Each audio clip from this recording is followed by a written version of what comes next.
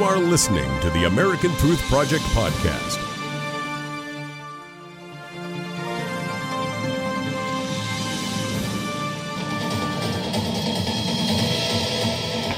Page 5 now, international tariff war. That's apparently what is brewing on the surface following the Trump administration's decision to impose tariffs on imports of European steel and aluminum. However, beneath the geopolitical surface, there is something else happening here, a dialogue between the countries affected and the United States. President Trump on Thursday announcing the U.S. will slap tariffs on some of its closest allies. The tariffs on steel and aluminum imports from the European Union, Mexico, and Canada, reigniting fears of a global trade war. What they can do, we are able to do exactly the same. It's totally unacceptable. Even if the EU does retaliate, and even if some others do, it still will remain unlikely to be as much as 1% on our economy. So the EU is not only fixing to retaliate with tariffs against U.S. agriculture products, for example, but they're taking their case to the World Trade Organization. The claim, the tariffs are illegal and a classic case of protectionism. On the surface, yes, they're right. They are protectionist and they are retaliatory. However, that's just the surface. Joining me now on the Daily Ledger Page 5 beat, the founder of the American Truth Project and Daily Ledger contributor Barry Nussbaum. Barry, I want to talk about tariffs, but first I want to talk about some other economic news that is a little bit more rosy, and I think we all can agree this is good stuff, and that is the black unemployment rate, the lowest been, maybe even on record, since they've been keeping track of this. And I don't like to keep track of separate ethnicities in this country. I think we ought to just look at everybody as Americans. That said, it's very, very low. And then oil production is as highest ever, thanks Barack Obama.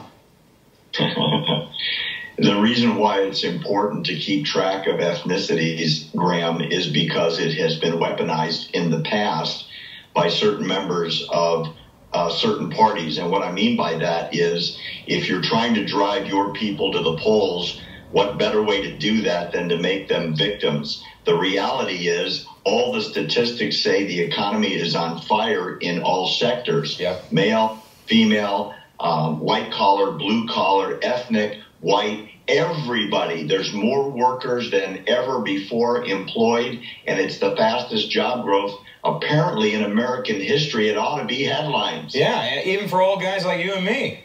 So now to the tariffs.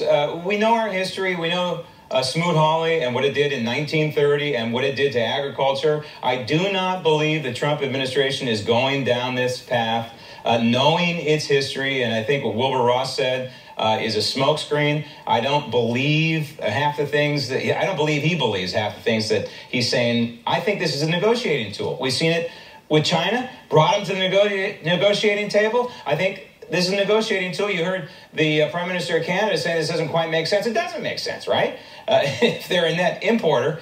Yeah, I think this is a negotiating tool. You? Well, there's two separate issues. There's China and the rest of the world. I would clobber China with everything we could possibly do because they're stealing our technology as a prerequisite to us importing into China. It's audacious theft of our intellectual property. Regarding Europe, the EU, Canada, and Mexico, I don't like tariffs. What it does is it leads to retaliation, and then it leads to higher prices for American consumers. Graham, I really hope you're right, and this is the art of the deal being played that'll lead to a better trade deal for the United States, and the tariffs will go away. Yeah, and you have to remember that when you slap tariffs on foreign steel, domestic steel looks at that and they say, oh, well, we can raise our prices a little bit just to below that tariff price, and we'll make even more. So it drives all prices up. It means people are going to be paying more for refrigerators and cars and such. The administration knows this. So I have a feeling that, yeah, the tariffs are just taking effect. But right now, I don't think in the long term, 6 months from now, they're going to be in effect. Barry, thanks. Thanks for listening to the American Truth Project, a 501c3 nonprofit. Please subscribe to our podcast and follow us on our social media channels to stay plugged in to the truth.